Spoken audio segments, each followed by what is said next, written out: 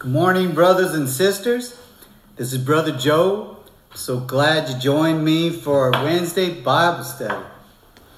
And so today's a new day and tomorrow's going to get better because we're going to read the Word of God to learn more how to please God and do His will.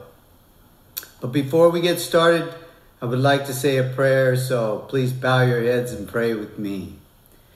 Dear Heavenly Father, we humbly come before your throne. I thank you, Father, for putting the message together today and the scriptures that you want read in the order you want them read. I pray that you fill me with double the Holy Spirit today, or as much Holy Spirit as you so desire to give me. And I pray it's your words that come out of my mouth, not mine. And I pray that you draw the people that you want to hear the message.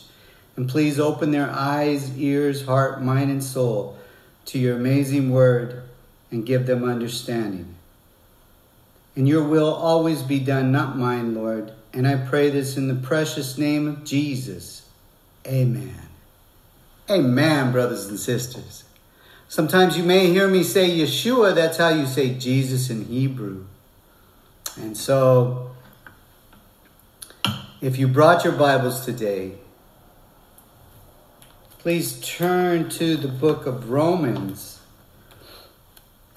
chapter 8. We'll start reading at verse 35. Who shall separate us from the love of Christ? Shall tribulation or distress or persecution or famine or nakedness or perils or sword? As it is written, for your sake we are killed all day long. We are accounted as sheep for a slaughter. Yet in all these things we are more than conquerors through him who loved us. Amen, brothers and sisters. That's a powerful, powerful statement that we are more than conquerors through Christ, through Jesus.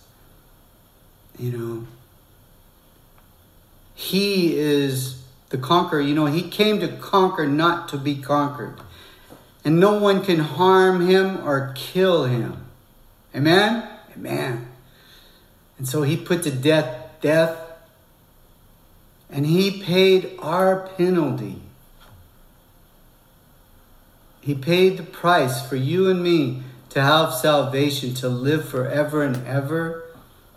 It's amazing grace and amazing love. And we're so grateful and thankful for that. Amen? Amen. So the next passage we'll read is in Philippians chapter 4, reading 13. I can do all things through Christ who strengthens me. Amen? Amen. Isn't that powerful? We can do all things through Christ who strengthens us. So if you're not saved today and you don't have the Holy Spirit in you, you need to. You need to give your life to Jesus.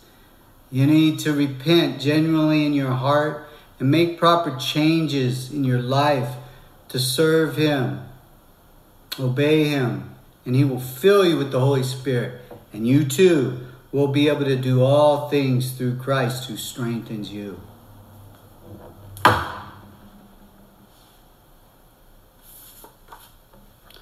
next passage we'll read is go to the book of Jude.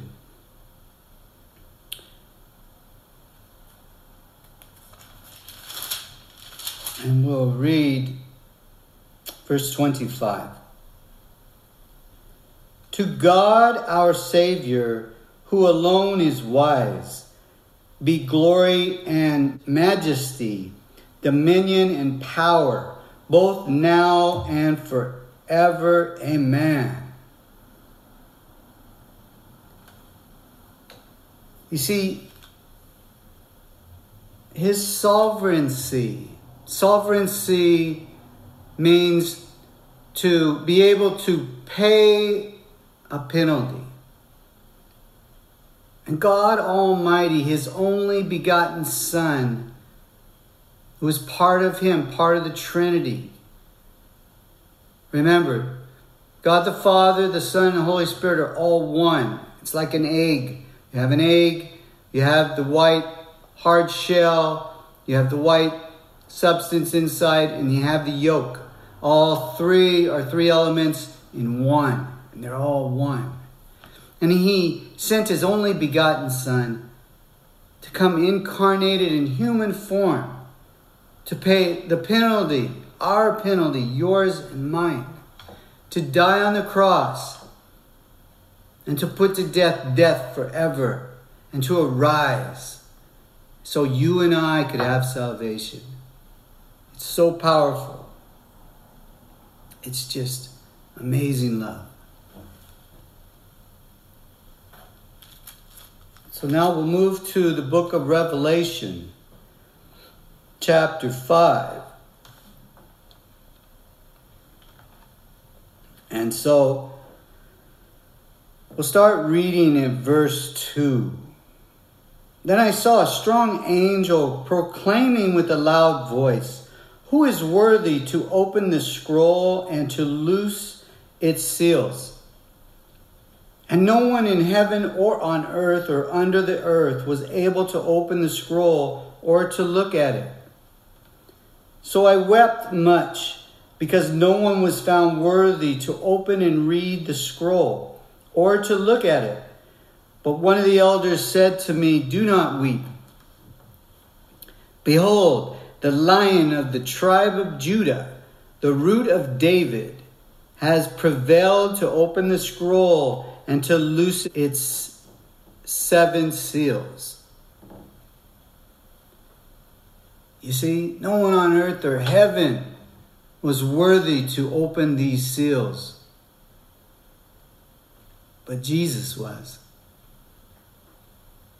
because of what he did on Calvary for you and me.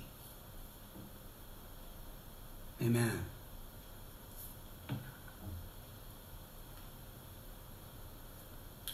Now turn with me to the book of Luke.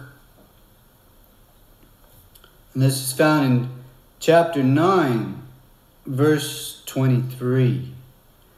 Then he said to them all, "If anyone desires to come after me, let him deny himself and take up his cross daily and follow me. For whoever desires to save his life will lose it. But whoever loses his life for my sake will save it." You see, brothers and sisters, so now we need to pick up our cross and carry it.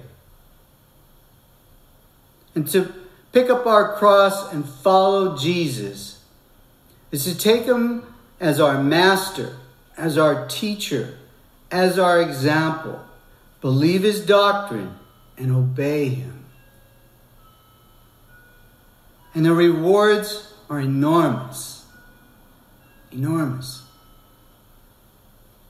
He tells us in Matthew